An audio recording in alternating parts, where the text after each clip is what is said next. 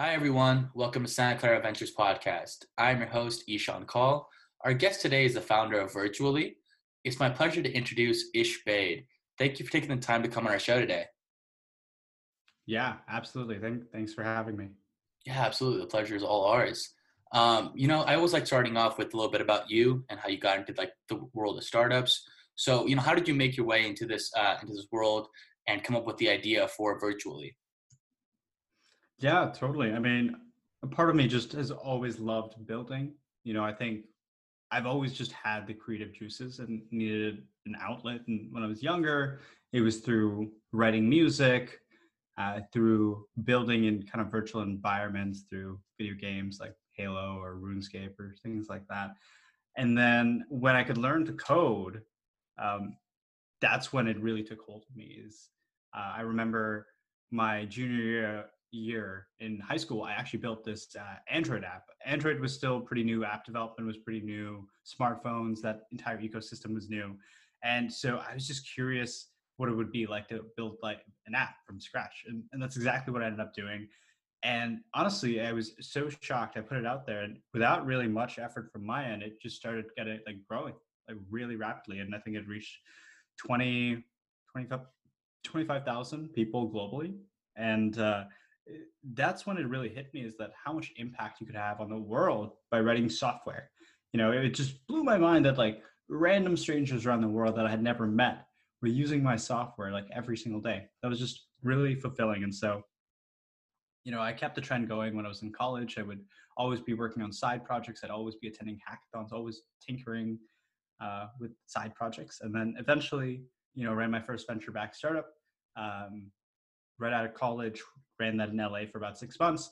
Left because it wasn't just like the perfect fit for me. Worked at Facebook for about a year and a half as a full-time software engineer. And then right around that time, I left to start Virtually. And the idea behind Virtually was this, fundamental thesis that, you know, pre-internet colleges were pretty great places to go and learn really relevant skills. But there was something that happened as soon as the internet emerged. There was just this really rapid dissemination of information. And what ended up happening was industry started evolving really fast and colleges pretty much stayed the same. And what ended up happening was creating this delta. And I kind of realized that the college professors, they're great academics, they're great researchers, but a lot of them have never been in industry, or if they have been, it's been so long ago that those skills aren't even relevant anymore. And so it just kind of dawned on me that like, hey, like the best people to be learning from are these industry experts, but they don't have, a lot of them are phenomenal teachers, but they don't have the resources of a university, like a registrar department or a marketing department or a finance department, and the logistics of running your own like university, even a micro one, is just daunting, and would definitely make it so that somebody wouldn't try to do that. But we wanted to make that more accessible, and so that's exactly what Virtually is. It's the infrastructure there. And today you can kind of think of us as the Shopify for online schools. We help build and scale online schools by bringing together payments, live classes, and student management. Gotcha. I totally love that. Personally, I'm a big fan of your mission, and I believe the timing couldn't be better. So, what were some of the first steps that you took to make Virtually a reality? Yeah, I mean, it just starts with taking the leap, right? I think that like most people, especially once you're in big tech, you get kind of roped in with the golden handcuffs, right? The pay is just phenomenal. You get all these wonderful perks. Why would you ever want to leave? And for me, the realization really came from a 6 month period at Facebook where I was just deeply unhappy. I was like my sole job was to optimize ad clicks, and I couldn't help but think how boring the task was and how there were all these unsolved problems in the world, and I thought I could have been doing so much more. I thought I had so much more potential. And so I realized that if I continued to stay at Facebook, I would just the golden handcuffs, the grip would just get tighter and tighter. And so I had to get out of there early. I had to make it so that I could have the opportunity to go out and build something of my own.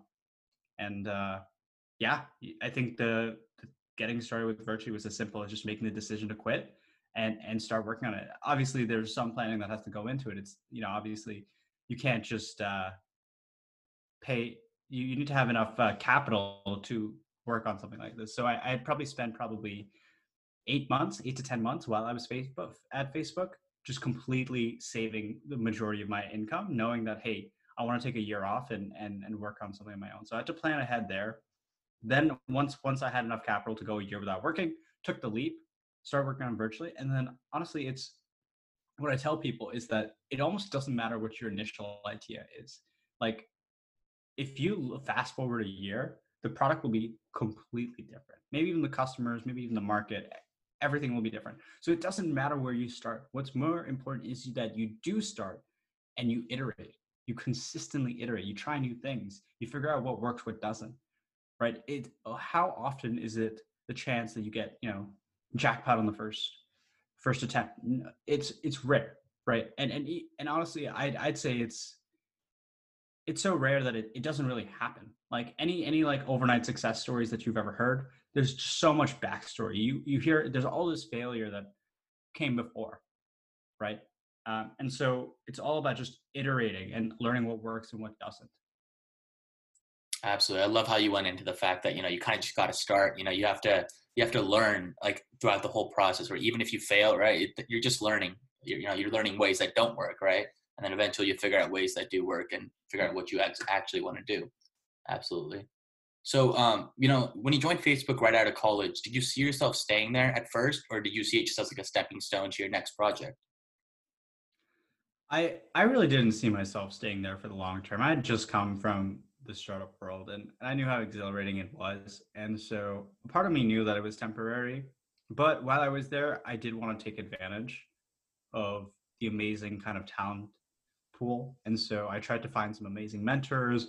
I tried to learn as many different technologies as possible. I tried to learn about collaboration and teamwork and communication. And those are all still skills that I use on a regular basis. But yes, I'd probably say it was a stepping stone. Gotcha. Absolutely. You first co-founded the Edible project, and then how did that experience kind of help you develop and prepare you for virtually? Yeah. So Edible was my very first venture back startup. I had initially started working on it when I was a junior at the University of Michigan. And we just kind of kept working on it up until right around the time we were able to graduate. We had actually started to see a little bit of traction. And some VCs approached us and they said, "Hey, do you want some funding?" And we're like, "Sure." Yeah. And so we ended up raising a little bit of a small pre-seed round, moved out to LA and ran that for about 6 months. And it was a colossal disaster. Like I think I made every mistake in the book. And I'm really glad I did, because those were like learnings that directly helped prepare me for virtually. I will never make those mistakes again because how painful they were. And I think most of those mistakes just came down to ego and also not communicating. So me and my co-founder, I think we would get into too many arguments where it wasn't about the product or the market or the customers. It was about being right. And argument should never be for the sake of being right. It should be for the sake of getting to the truth. You're on the same team. You're trying to accomplish the same thing. So it should be collaborative, not adversarial. And so I think that was a huge bottleneck for the business, because if you and your co-founder can't be on the same page, the company's going to suffer for it. And letting those kind of issues pester under the surface led to a situation where there was just this massive explosion and then a falling out. So I really recommend that, like, anybody that is thinking of working with anybody else, that you align with the person, you get on the same page. That's really important, and you keep ego low. That's it should be you guys are on the same team. You're trying to do the same thing, and just really effectively communicate. And so probably that was the biggest takeaway. So now I'm at Virtually, and the company's raised a couple of rounds of funding. We have 5 full-time employees, and so I have to make sure that I'm you know building good relationships with each one of my employees. And I think if it wasn't for the lessons I learned during Edible, I think like we might be in trouble to some degree. Yeah, no, I totally see that. I love the fact that you went into the ego part. That's definitely one of those things where if you don't realize it or see it, it can really, destroy you and destroy your relationships. So absolutely. I see you're also a Kairos executive as well. Could you tell us more about that program and how you got involved in that? Yeah. Kairos was a program, basically just a network of really ambitious college students. I got involved because a friend of mine was the director for the Michigan chapter. Uh, I met some of the other Kairos fellows. They seemed like super impressive. It seemed like a community that I wanted to be a part of.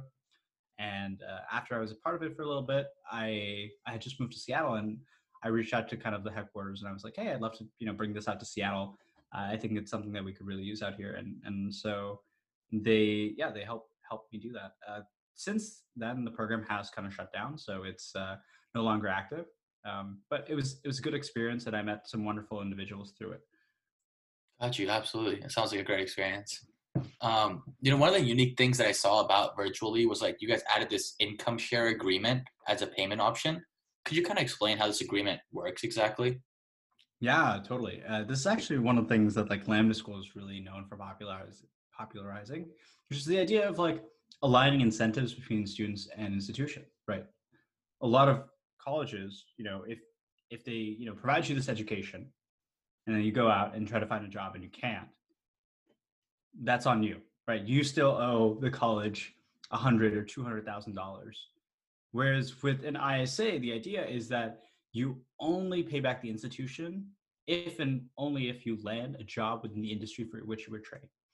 And so the idea is once you land a job, you will pay a percentage of your salary back to the institution over a set number of years. And so, we want to make this kind of mechanism available to more and more programs. And so we have a strategic partnership with another YC company that basically handles all the technical aspects and the paperwork behind this. But yeah, if there's programs out there who want to use an ISA to host these kind of programs, to host these in micro institutions on Virtually, we can help administer the ISA. Gotcha. Absolutely. That's actually very interesting. I never actually heard about that, even through the Lambda school for some reason. But absolutely, that's amazing. You guys chose to go down this Y Combinator route. What made you decide to go down this startup accelerator route? Yeah, I mean, YC is one of the most prestigious startup accelerators in the world, right? And the network is just it's ridiculous. It's you have founders who started unicorn companies like Stripe, Airbnb, Dropbox, DoorDash, Instacart, and the list just goes on. And so like the access to the mentorship, the access to this network, it was just absolutely invaluable. And so I had applied to YC 6 times. 4 of the times I had gotten invited to an interview. 2 of the interviews I actually showed up for, and then the most recent one, I finally got admitted. And so, if you're lucky enough to get accepted into YC, I highly recommend it. It's one of the most rewarding and challenging 3 months of your life. Absolutely, yeah. What was the most challenging, and then what was the most helpful part of the YC program? Yeah, I guess challenging is just you're surrounded by around some of the best startup minds in the industry, right? And so it's hard not to feel imposter syndrome, right, and feel intimidated by how well some of these companies are doing. So I think that's really challenging. Another thing that's really challenging is to consistently grow, like throughout the program. Like there's this focus on like you have to grow as a company. You have to get revenue. You have to sign contracts. And what was most helpful? What was most helpful was likely just the mentors, the YC partners, the community, right? Like it's unbelievable how helpful they are. I mean, partners they've helped and mentored hundreds, if not thousands, of companies, and so like the experience that they have is just absolutely invaluable. Absolutely. Your class was kind of a special class. You were part of the first fully virtual class at YC. So, like, how was that experience, and how did that do you think differed from having it in person? Yeah, 100%. It was. I will say, community was a lot harder, right? YC, one of the things it's known for is like every Tuesdays there's these founder dinners where you get to watch a talk from a reputable individual in Silicon Valley. These are often YC alum, and you get to kind of have dinner with the other people in your batch. But again, because it was virtual, we never did the dinners. And so I feel like I didn't get to build as much of as deep of a relationship with the other YC founders as I would have otherwise. But there were some things that worked really well. I mean, like with a virtual environment, I think what was really great was that there was no commuting, right? All this time that would get sucked away with commuting would just go away. The idea is that you also, instead of spending 60K on rent in San Francisco, you get to actually stay at home, stay close to your customers, and you save a lot of capital. And that's capital that you can invest back in the business, right? Because every YC company in my badge, they received 150K of investment. Right. And so again, more of that capital can be utilized for business expenses. So that was very advantageous as well. Absolutely, I could totally see that.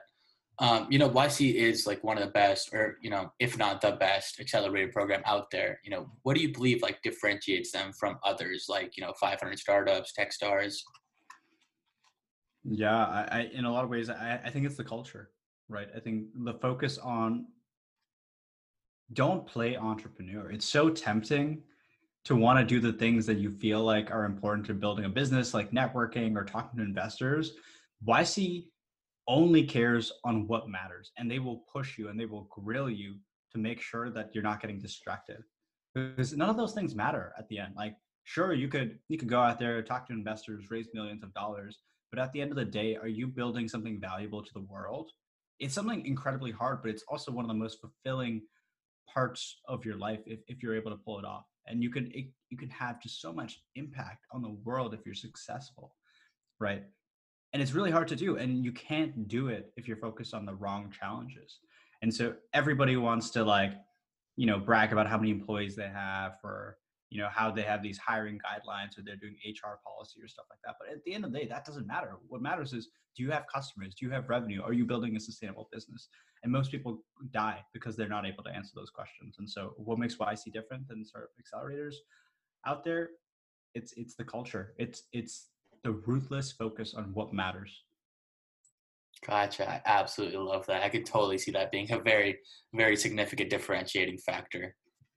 You also recently got seed funding after finishing the YC program. How did you decide upon Tiger Global Management? And also, like, how did you guys come up to your valuation? Yeah, of course. So, we spoke with tons and tons of firms and investors. We really wanted to go with somebody who really believed in the vision and could provide a lot of value to the company through founder introductions, through expertise in the space, and it just seemed like Tiger Global was a good fit. I think there's kind of a dating process that happens with racing around, and it just, I think there was just really good rapport, and so that was a part of it. What was the other question?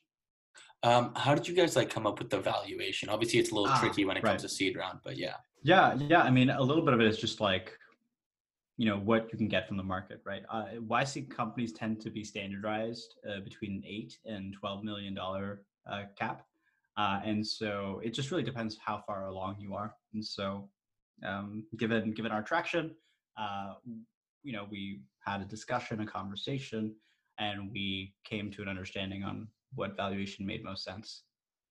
Gotcha. Absolutely. That makes complete sense.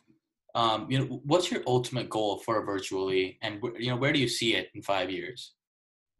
Yeah, totally. I mean, we want to completely decouple job training from universities.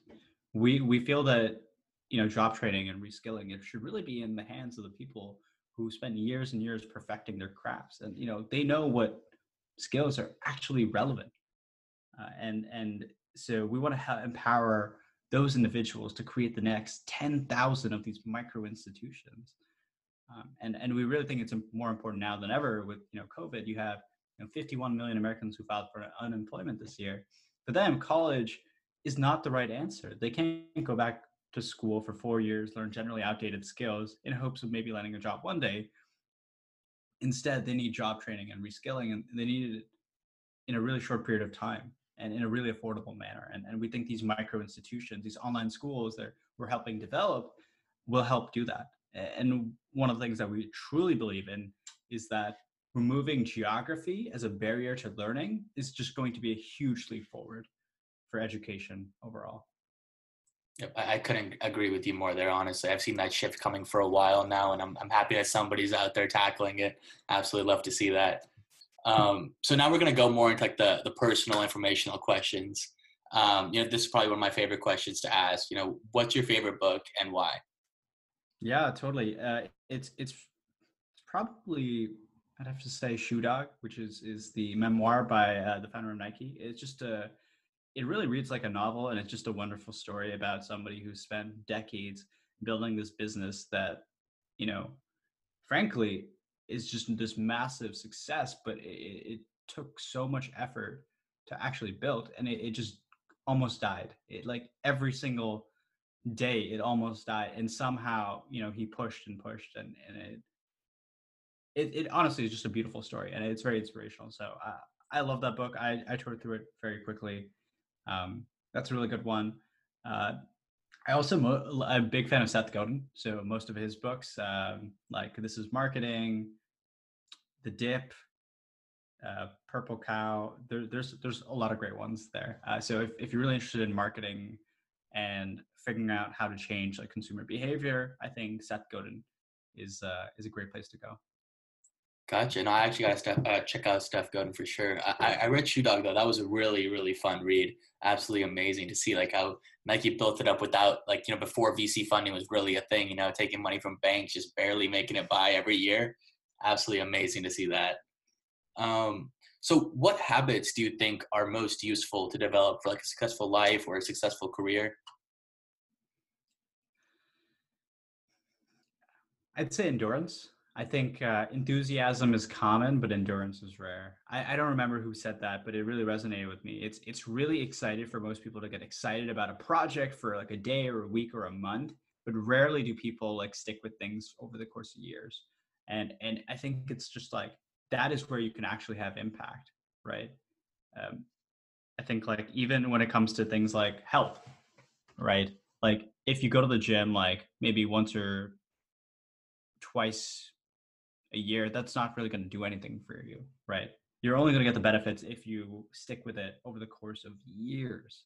And that really applies to anything. So I guess I think endurance is rare. And so people who are able to continually dedicate themselves to a craft over a long period of time can have just massive impact on the world.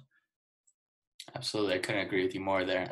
That's actually a new one. I haven't heard that one before, but it goes along the lines of like discipline, just, continuing to go even when you don't feel like doing it.